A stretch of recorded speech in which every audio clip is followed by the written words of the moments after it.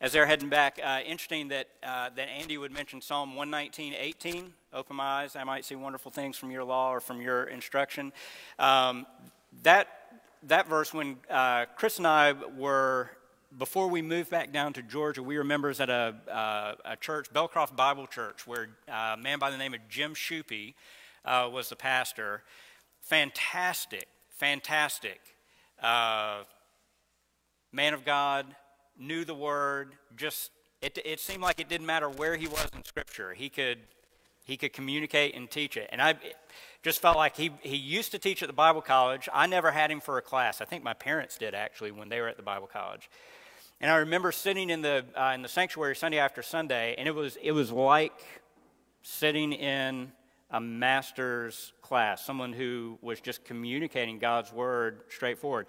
And I'll never forget, there was one day when he mentioned in the course of a sermon that Psalm 119:18 was a verse that he prayed every time he went to study Scripture.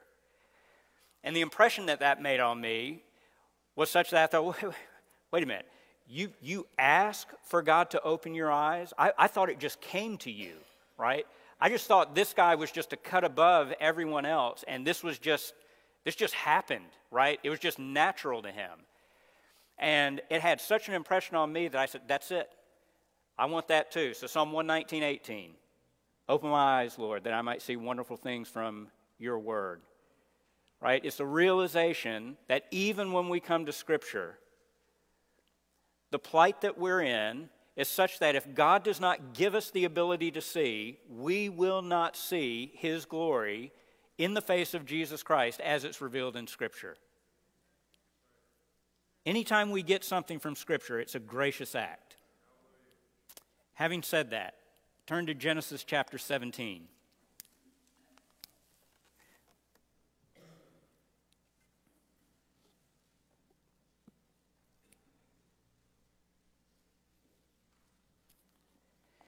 Let me try to tell you up front what I'd like to do in this passage today, and then hopefully that will hold me accountable to actually do what I'm telling you I'm going to do, rather than go off on some rabbit trail or harebrained idea. And then you can let me know afterwards whether or not I failed miserably or not. Do it gently, though, okay? All right. Here's what we're going to do. Genesis 17. We're going to read it in just a minute, and we'll work our way through it. But let me tell you up front how we're going to handle this so that even as we read it, you can sort of be looking and thinking through the passage along these lines. I think that if I were to try to sum up Genesis 17 just in a simple sentence, this is not in any way inspired, but if I were going to make an attempt, I would try to sum up the message of Genesis 17 something like this. By His covenant, God calls His people to live in obedience. By His covenant comes first, God calls His people to live in obedience. All right, so there are three things then that I'm going to try to draw our attention to as we work our way through the passage. Number one, the stipulation of obedience. In other words, God actually calls His people to obey.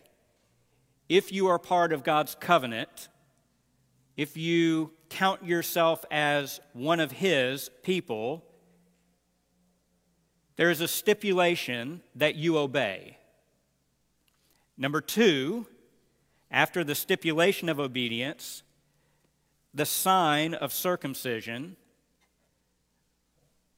which is actually going to be the act of obedience that Abraham is called to. So the stipulation of obedience, the sign of circumcision, and then number three, when we transition to communion, simple obedience.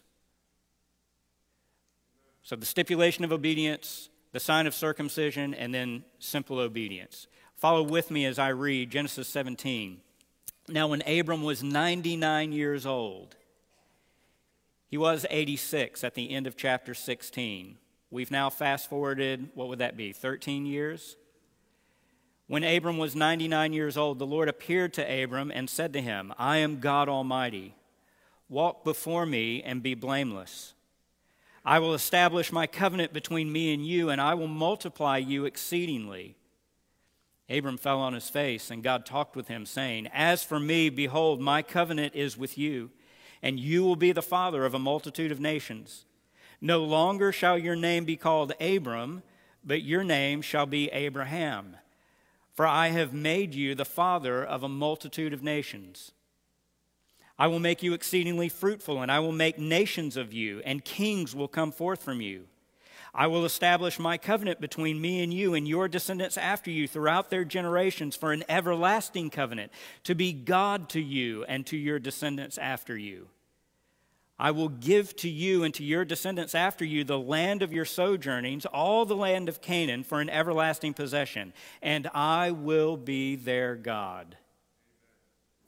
God said further to Abraham, "Now as for you, you shall keep my covenant, you and your descendants after you throughout their generations. This is my covenant which you shall keep between me and you and your descendants after you. Every male among you will be circumcised. And you will be circumcised in the flesh of your foreskin, and it shall be the sign of the covenant between me and you.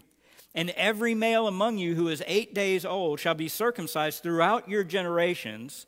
A servant who is born in the house or who is bought with money from any foreigner who is not of your descendants. A servant who is born in your house or who is bought with your money shall surely be circumcised.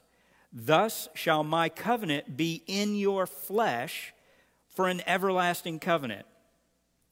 But an uncircumcised male who is not circumcised in the flesh of his foreskin, that person will be cut off from his people. He has broken my covenant." Then God said to Abraham, "As for Sarai, your wife, you shall not call her name Sarai, but Sarah shall be her name. I will bless her, and indeed I will give you a son by her. Then I will bless her, and she will be a mother of nations. Kings of peoples will come from her." Then Abraham fell on his face and laughed, and said in his heart, "Will a child be born to a man 100 years old? And will Sarah, who is 90 years old, bear a child?" And Abraham said to God, "Oh, that Ishmael might live before you." But God said, "No. But Sarah, your wife, will bear you a son, and you will call his name Isaac. And I will establish my covenant with him for an everlasting covenant for his descendants after him. As for Ishmael, I have heard you. Behold, I will bless him, and I will make him fruitful, and will multiply him exceedingly. He will become the father of 12 princes, and I will make him a great nation. But my covenant I will establish with Isaac, whom Sarah will bear to you at this time next year." When he finished talking with him, God went up from Abraham. Then Abraham took Ishmael his son, and all the servants who were born in his house, and all who were bought with his money, every male among the men of Abraham's household, and circumcised the flesh of their foreskin in the very same day, as God had said to him. Now Abraham was 99 years old when he was circumcised in the flesh of his foreskin. And Ishmael his son was 13 years old when he was circumcised in the flesh of his foreskin. In the very same day, Abraham was circumcised, and Ishmael his son. All the men of his household who were born in the house or bought with money from a foreigner were circumcised with him. This is the word of the Lord. Let's pray. Father, we do ask that you would open our eyes to see wonderful things from your word. Would you so work in our hearts and minds that we are compelled by your glory and by your worth, not to mention the infinite value of your promises, to walk after you, to walk before you all the days of our lives. In Jesus' name we ask it. Amen. Genesis 15 and Genesis 17 ought to be held in connection with each other because of the way that they play off of each other. Genesis 15 is crucial to understanding, I think correctly, or with the proper perspective, what's happening in Genesis 17. And I'll explain what I mean by that in just a second.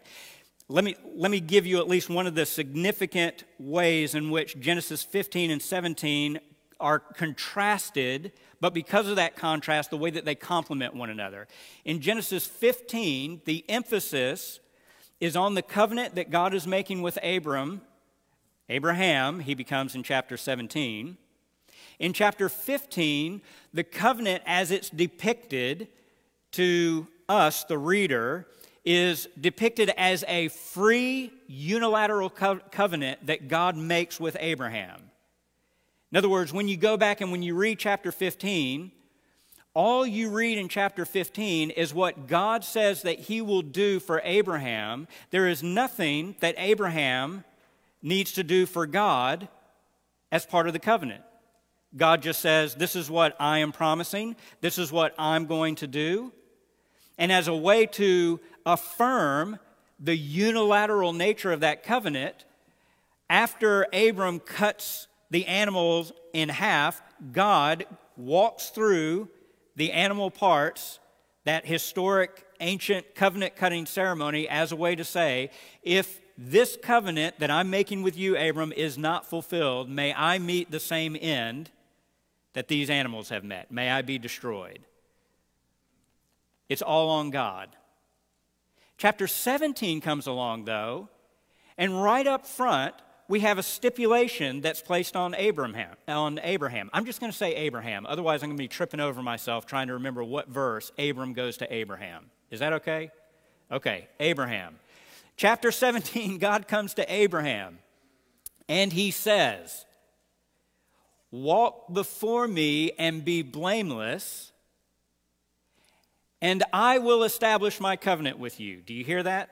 A little bit of tension now. In chapter 15, it was just, Abraham, I'm going to do it. Chapter 17 now, what is God doing? Is he sneaking in a condition? Did he trick Abraham into thinking that this covenant that I'm entering into with you was free? It was all about me, but now that I've got you, I'm going to show you the fine print. You actually have to obey me. I don't think that's what's happening in Genesis 17. I don't think God is sinister. I don't think that God is playing a trick on Abraham. I don't think that he's being underhanded. I do think, though, that we ought to take very seriously the fact that God ties Abraham's obedience to the future fulfillment of the covenant. Now, let me say up front, we're going to spend probably the majority of our time just on the first part of chapter 17 because it is so crucial to get this balance right. If you came to Genesis 17 and if you read the opening verses, it would be understandable to process through or to think along these lines. Okay, verse 1. Abraham is given a command, walk before me and be blameless. Second statement is, I will establish my covenant between me and you. So I read that and I say, well, the conclusion then is that if Abram doesn't obey, if he doesn't walk before God, if he isn't blameless, then God is not going to fulfill the covenant. Do you hear that? And you know what that does then? That puts a lot of pressure on Abraham. Doesn't it? If God came to you and said, the only way that you're going to get what I've promised you is if you walk before me and are blameless all the days of your life, you think that would weigh on you a little bit? I would just go ahead and ask for the check. I'm out. That's never going to happen. So we can come to 17:1 and 2, and we can work with the understanding or be given the impression that what God is doing here is that he's basically coming to Abraham after the fact and saying, okay, Abraham, in order for this covenant to work, you've got your part that you've got to play, and I've got my part that I'm going to play. You see to it that you do your end, and then I'll do my end, which means, Abraham, if this thing is going to work, you better uphold your end of the deal. That doesn't sound like a free gift. That doesn't sound gracious. Let me tell you, though, why I don't think that God commanding Abraham to walk before him blamelessly, why I don't think that God is intending for Abraham or us, for that matter, to now view Abraham as a 50-50 partner with God in this covenant venture. Number one, because God has already cut the covenant with Abraham in Genesis 15. In other words, God can't make a covenant with Abram in chapter 15 and then later go back and change the conditions of that covenant after the fact. That's not the way a covenant works. So because God has already entered into covenant with Abraham in chapter 15, and he has done so freely and in such a way that he says, all of this, Abraham, rests on me, we ought to be very careful before we start to think, oh, well, now in chapter 17, now it depends in some way on Abraham. That's not what's going on. So number one, God has already entered into a covenant with Abraham, a free unilateral covenant in chapter 15. He is not changing the terms after the fact. Number two, the significance of Abram becoming Abraham. Notice, why is it that Abram gets a name change? Why does God do that for him? You know it. It's not tricky. Why does his name go from Abram to Abraham? Because God says, I'm going to make you the father of many people, many nations. In other words, even when God says, walk before me and be blameless, he goes and he changes Abram's identity, and he says up front, I'm still going to do all of this that I've promised you to do.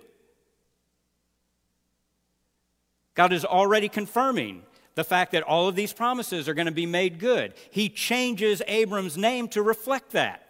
Number three, another reason why we shouldn't expect or shouldn't think that Abram is now being asked to be a 50-50 partner with God in this covenant relationship is because in verses 7 and 8, we find out for the first time that the ultimate goal in this covenant relationship is what God says down in verse 7 at the very end, that he is going to make you the father of many nations. He's going to give you many descendants. He's going to establish an everlasting covenant, notice, into verse 7, to be God to you and your descendants after you. And then at the end of verse 8, he says, I will be their God, talking about his descendants. Do you hear that? In other words, the reason that God has entered into covenant with Abraham, the reason that he is going to give him many descendants is so that God can have a people for himself, so that the people that God makes covenant with can get God as their reward. Now, I don't care how obedient Abraham or you or I are in our life, there is no amount of finite obedience that can make us 50-50 partners when the reward is an infinite God.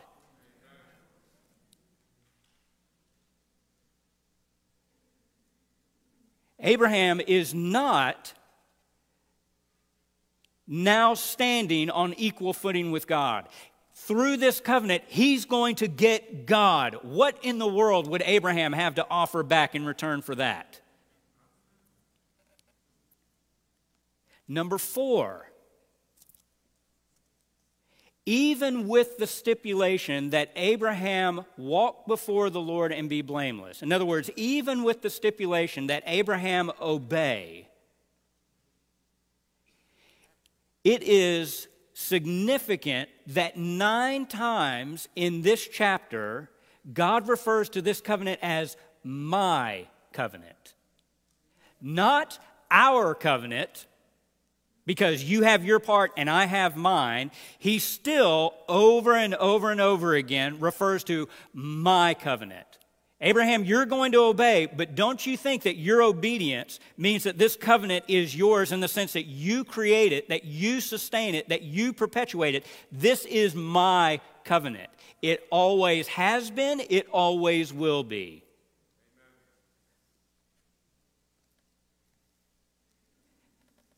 And number 5, this is where the fun, nerdy stuff comes in.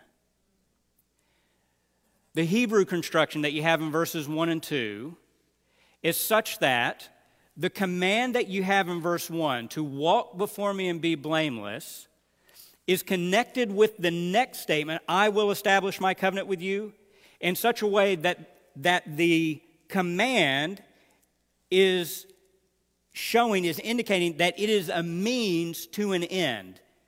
In other words, the statement, I will establish my covenant with you, that is the purpose, that is the intent to which Abraham's obedience will serve.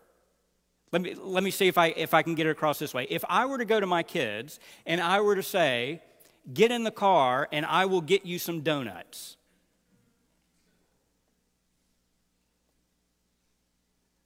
What is the weightiest part of that statement for my children? Donuts. In fact, the command that's given up front, go get in the car, is stated so that the donuts can be had. Do you see that? The command is important. Don't get me wrong. If they don't get in the car, they will not go to get donuts. The command is necessary. If you're going to enjoy this reward, you have to get in the car. But getting in the car in and of itself is not where the focus is. The focus is on the promised reward. It would be a strange thing for my kids to hear me say, get in the car and I will give you donuts, and for them to say, well, I guess Dad really needs our help.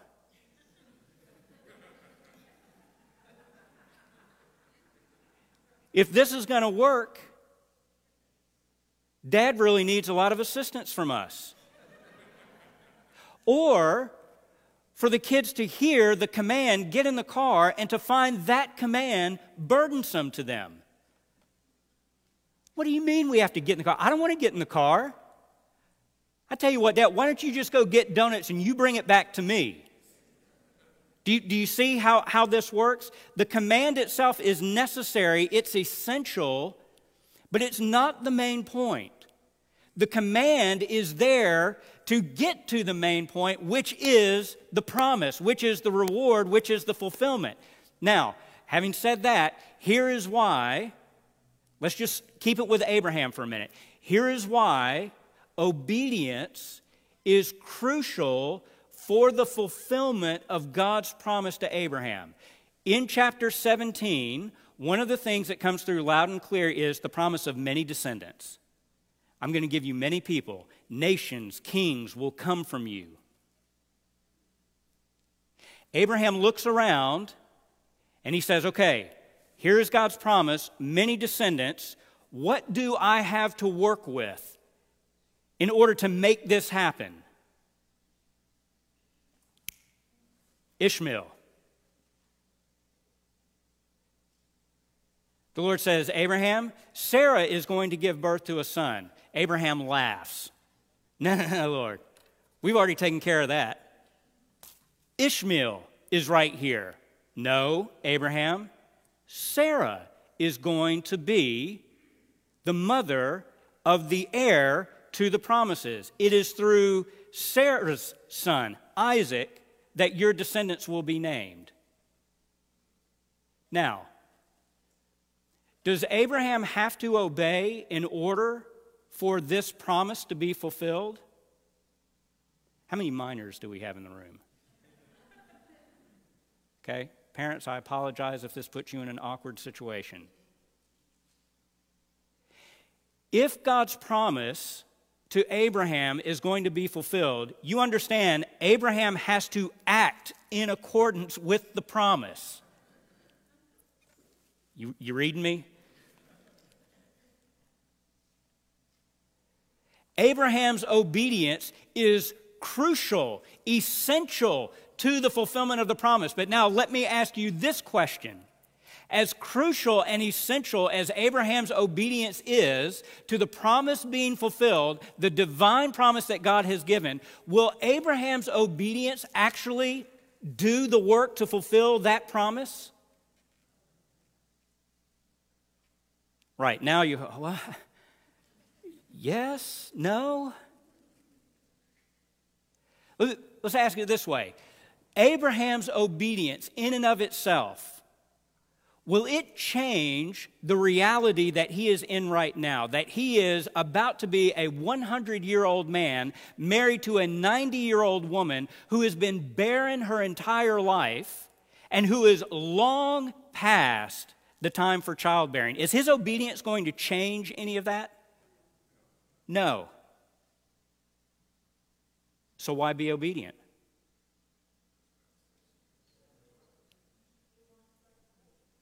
He wants God's blessing. This is how the blessing is going to happen. So you know what Abraham has to do?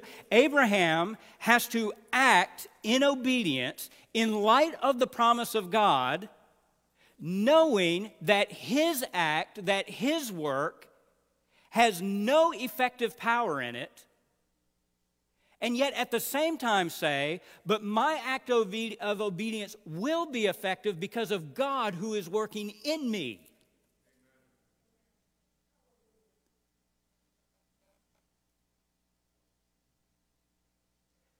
So God calls us to be holy.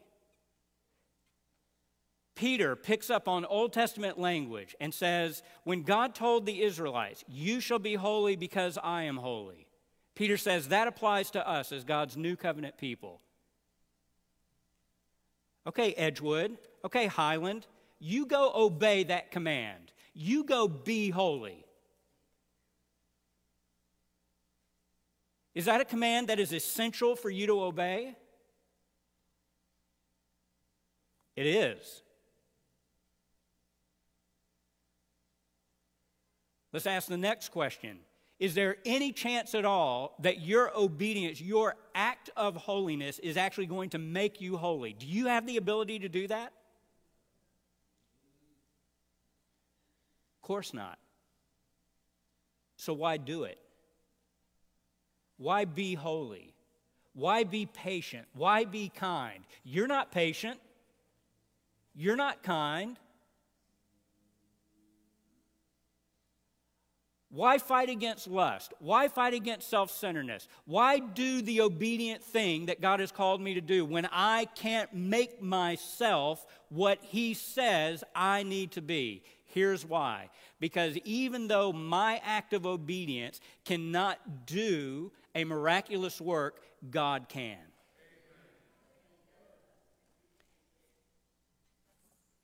And my act of obedience, your act of obedience, is an essential component to God working out all of His good promises. When you do the patient thing, God is making you patient.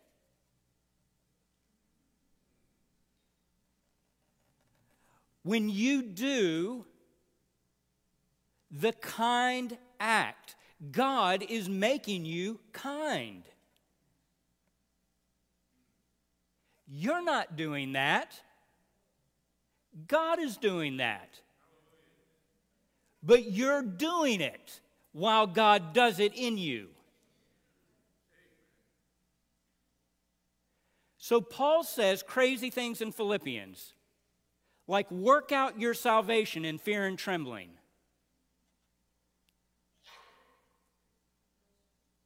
Work out your salvation in fear and trembling.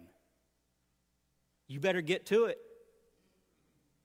You got a lot of work to make up. Work out your salvation in fear and trembling. Why? Because this whole thing is going to come crashing down unless you get to it. Work out your salvation in fear and trembling, for it is God who is at work in you. To work and to will His good pleasure. Both the desire to work and the ability to work is something that God gives you, and He says, you live this out, and I'll take care of all the details. I'll take care of all the fulfillment. I will do what I said that I will do. You just walk before me and be blameless. Be whole and be complete. I'll take care of it.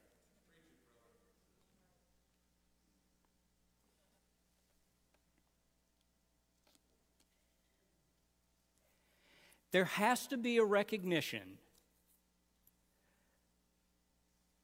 for people who claim to be part of the covenant people of God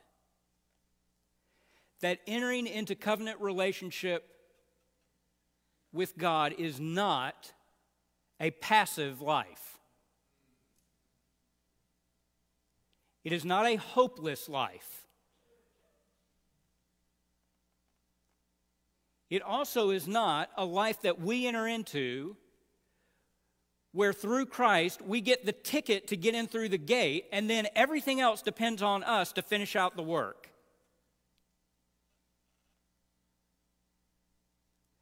God calls Abraham to obedience, and God causes Abraham's obedience to be fruitful.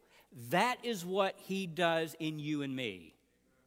He calls us to obey, and he causes our obedience to be fruitful.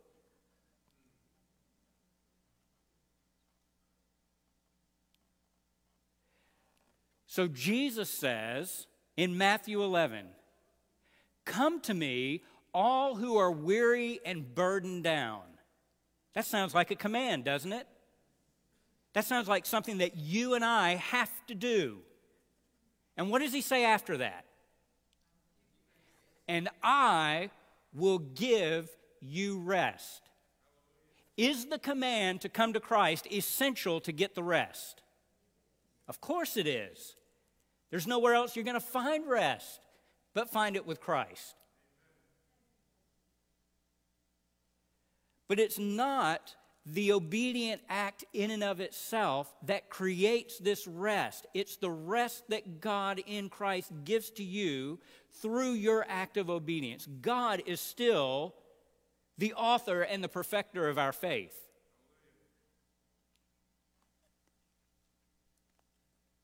When we're told in Philippians, "Be anxious for nothing, but in everything, with prayer and supplication, let your requests be made known unto God." That sounds like a command, does it not? Don't be anxious. You ever been anxious? You ever told yourself, don't be anxious when you're anxious? So what is Paul doing then?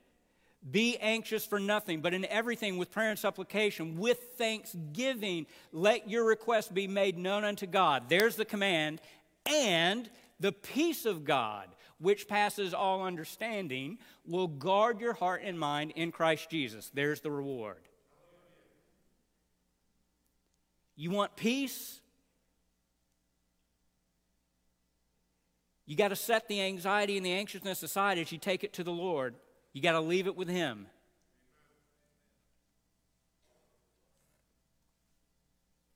So there is, even in the free covenant that God has cut with Abraham, there is the stipulation that he obey, but not in such a way that it is Abraham's obedience that is going to make this covenant effective or fruitful. Rather, it is through his obedience that God is going to be working to accomplish every good thing that he said he would do. So, number 2, that gets us to the sign of circumcision. Abraham, here's the way that this is going to work. As a way to visibly show or indicate that you and I are connected permanently, you are going to take this sign on yourself. You're going to be circumcised. And not just you, Abraham, but anyone else who is connected to you and to the promises that you're carrying, if they want to be part of that, they have to take on this covenant sign as well. All of the men in your family and household, whether born to you or working for you or not, if they want to be part of the covenant promises, they need the sign of the covenant. They need to be circumcised.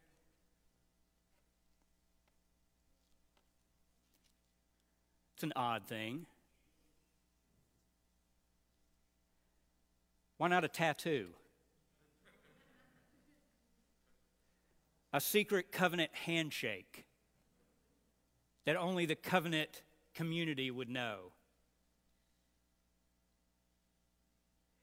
There are probably a couple things that you could say as to why circumcision is going to be the sign of the covenant. And while I wouldn't make this a hill to die on, I would say that I think this is probably the best explanation for it. I think the reason that God is promising many descendants to Abraham, promising him that nations and kings will come from him, and it will start with Sarah, I think the sign of circumcision is appropriate because it will be a permanent mark on the procreative instrument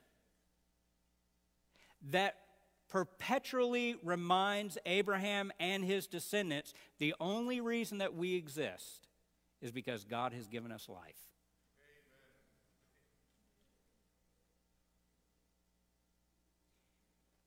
Abraham, you will be the father of Isaac, but do not think, Abraham, that it's through your hard work that Isaac will be fathered. I did that.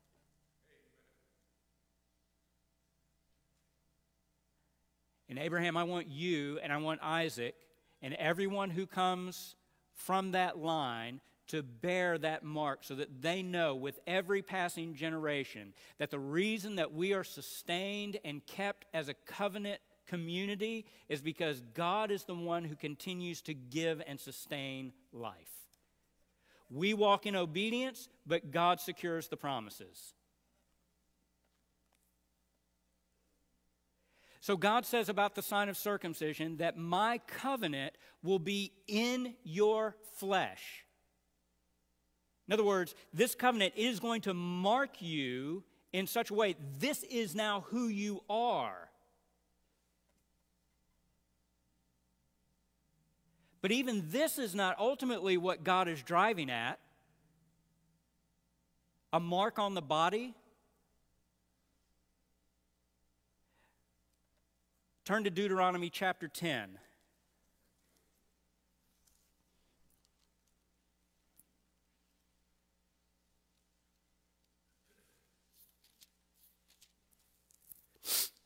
Verses 14 through 16.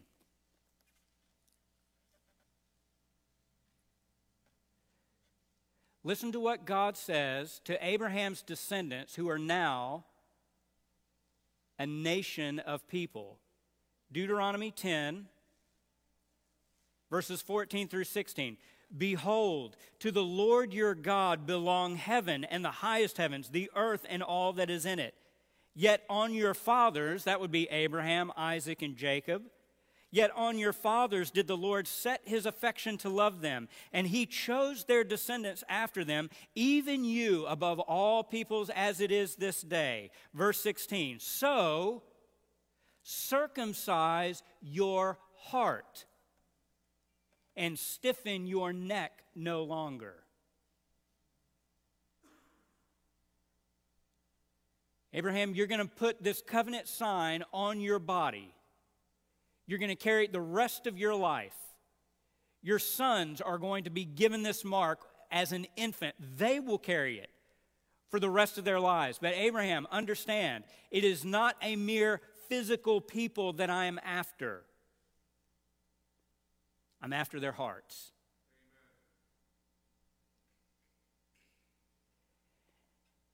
And the fact of the matter is that you can do all the cutting and the marking that you want and yet never get deep enough to have your heart cut and marked by God.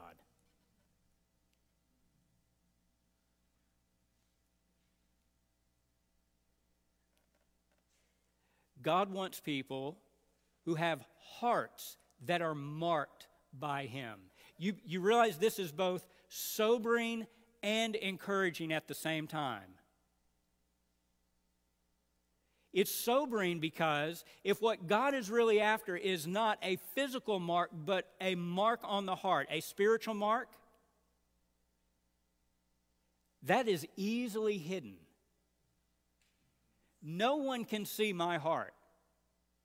I could be a pretender, an imposter, and none of you would know it.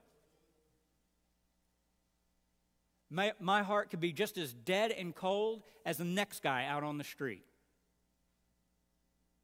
I could even be fooling myself. It's also sobering because I can't circumcise my own heart.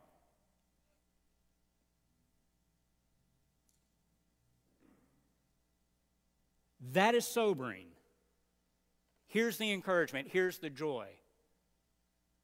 That because circumcision of the heart is what God is after, because He has promised to make a new people for Himself, people whose hearts will belong to Him, God says, I will do that work that they can't do. I will mark their heart as belonging to me.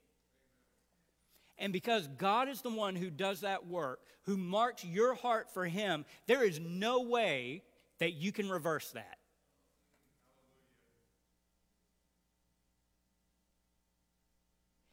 He cuts your heart in conviction. That is the kindness of God.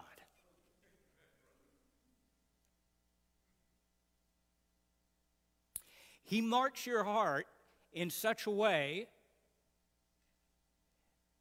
that you find all of these other things no longer satisfying. You feel compelled to live an insane life that your friends and your family don't understand. That is a mark of kindness. God has cut on your heart and claimed it as His.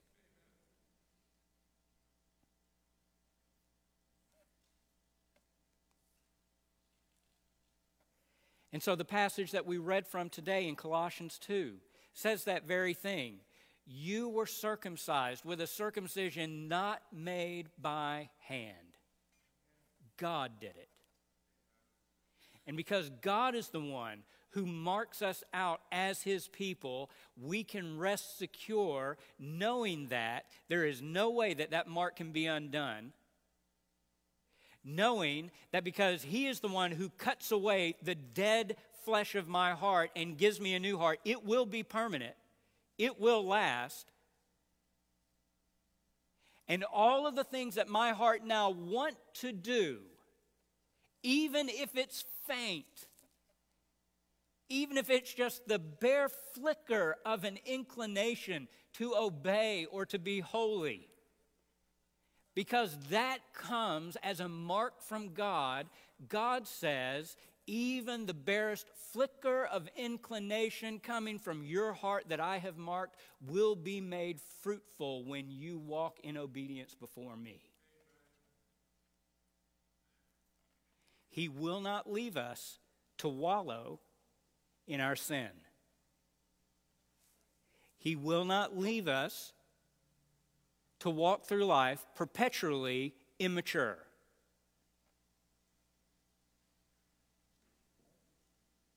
He will not leave us to ourselves.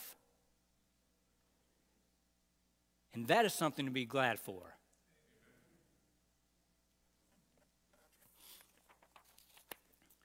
Point number 3, the stipulation of obedience, the sign of circumcision, and then simple obedience. As we transition to the Lord's Supper, I'm still in Genesis 17.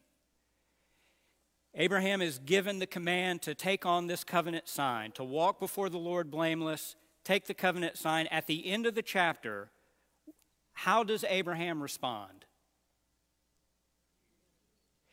He took himself, he took Ishmael, he took all the men of his house, and he circumcised them when? That very day.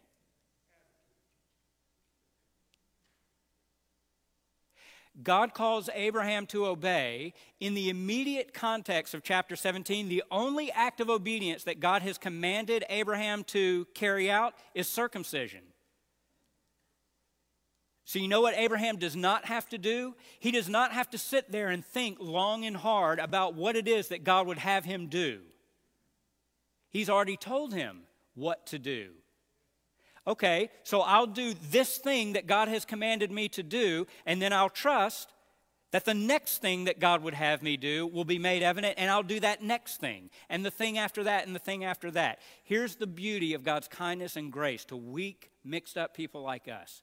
You realize that when we come to the Lord's Supper, when we come to communion, the reason that we do this is because we were commanded to do it. When God says to us, says to Edgewood, says to Highland, walk before me and be blameless, he counts this as part of that obedient walk. So simple.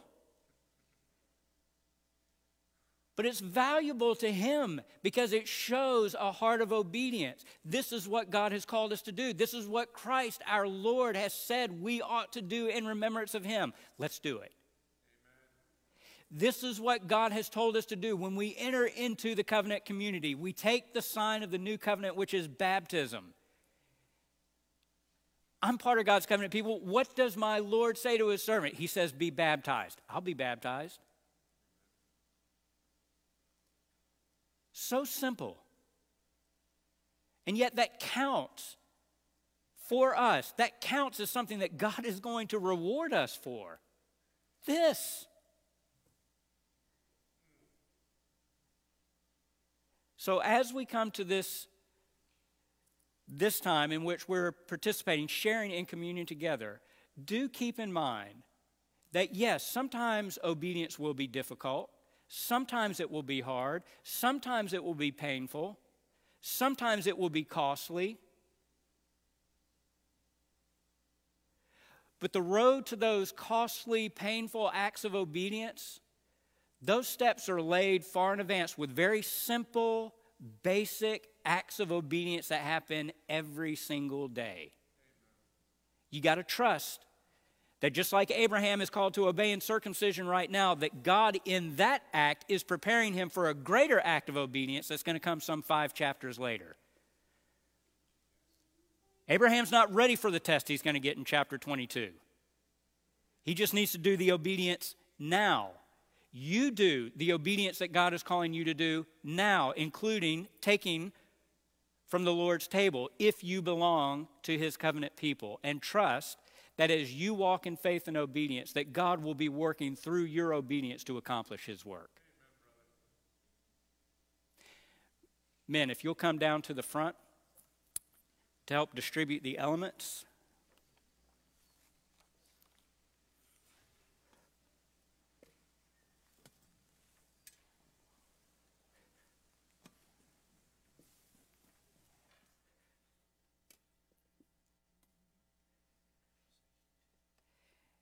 As the men are making their way back up with the plates, they'll be making available to you a little packet in these COVID communion days. There's a very thin layer on top that you peel back first that will give you access to the wafer. And then the purple foil, men, you can go ahead and begin to distribute. The purple foil you would peel back to be able to get to the drink. You're free to open that, but we would just ask you don't partake just yet until we can all do it together.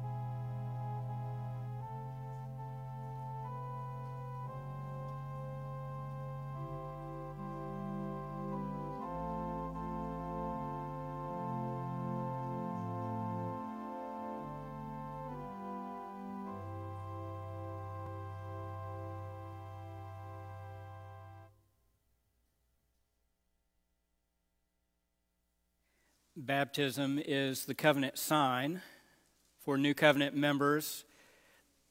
The Lord's table is the covenant meal, the fellowship that we enjoy, having been brought into fellowship with one another through our union with Christ.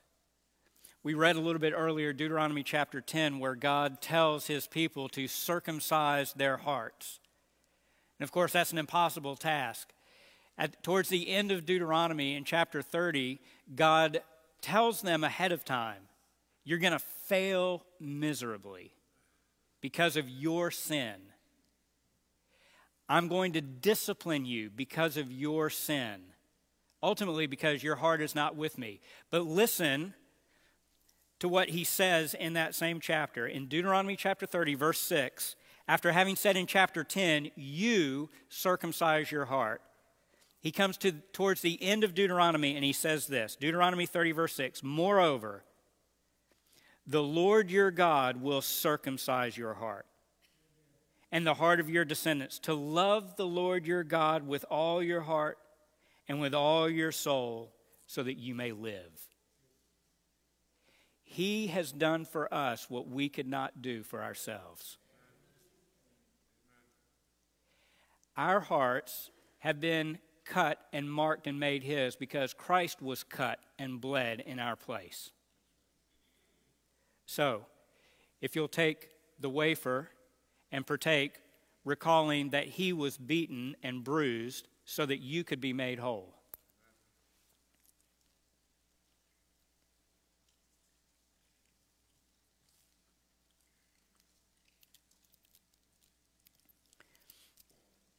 And if you'll take the cup and partake, remembering that he was cut, that he was made bloody, so that your heart could be cut and made his.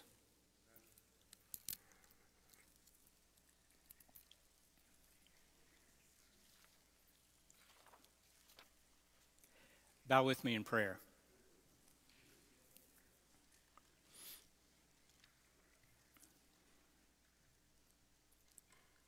Father, how good and kind and gracious you are to command us to obey and then to give us what you command. Thank you that it is not through our works that we're saved. That would never happen. Thank you that it's not by our works that we're kept in this saving grace.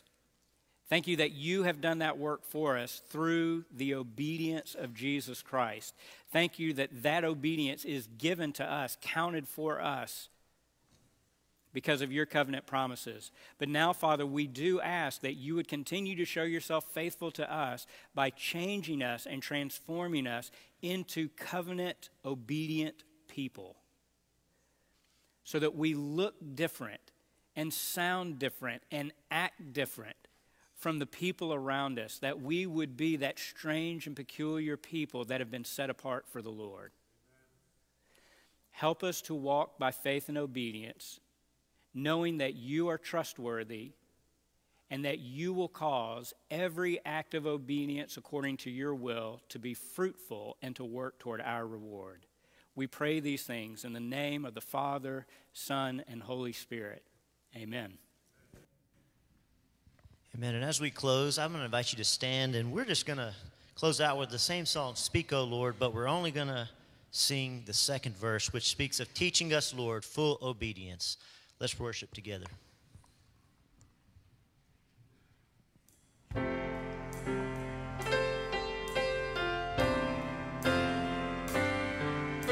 Teach us, Lord, full obedience, holy reverence, true humility. Test our thoughts and our attitudes in the radiance of your purity. Cause our faith to rise, cause our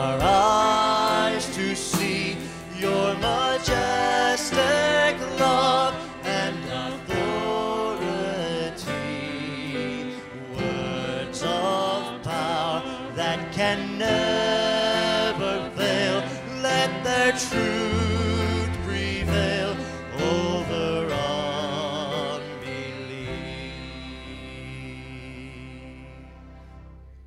God bless. You're dismissed.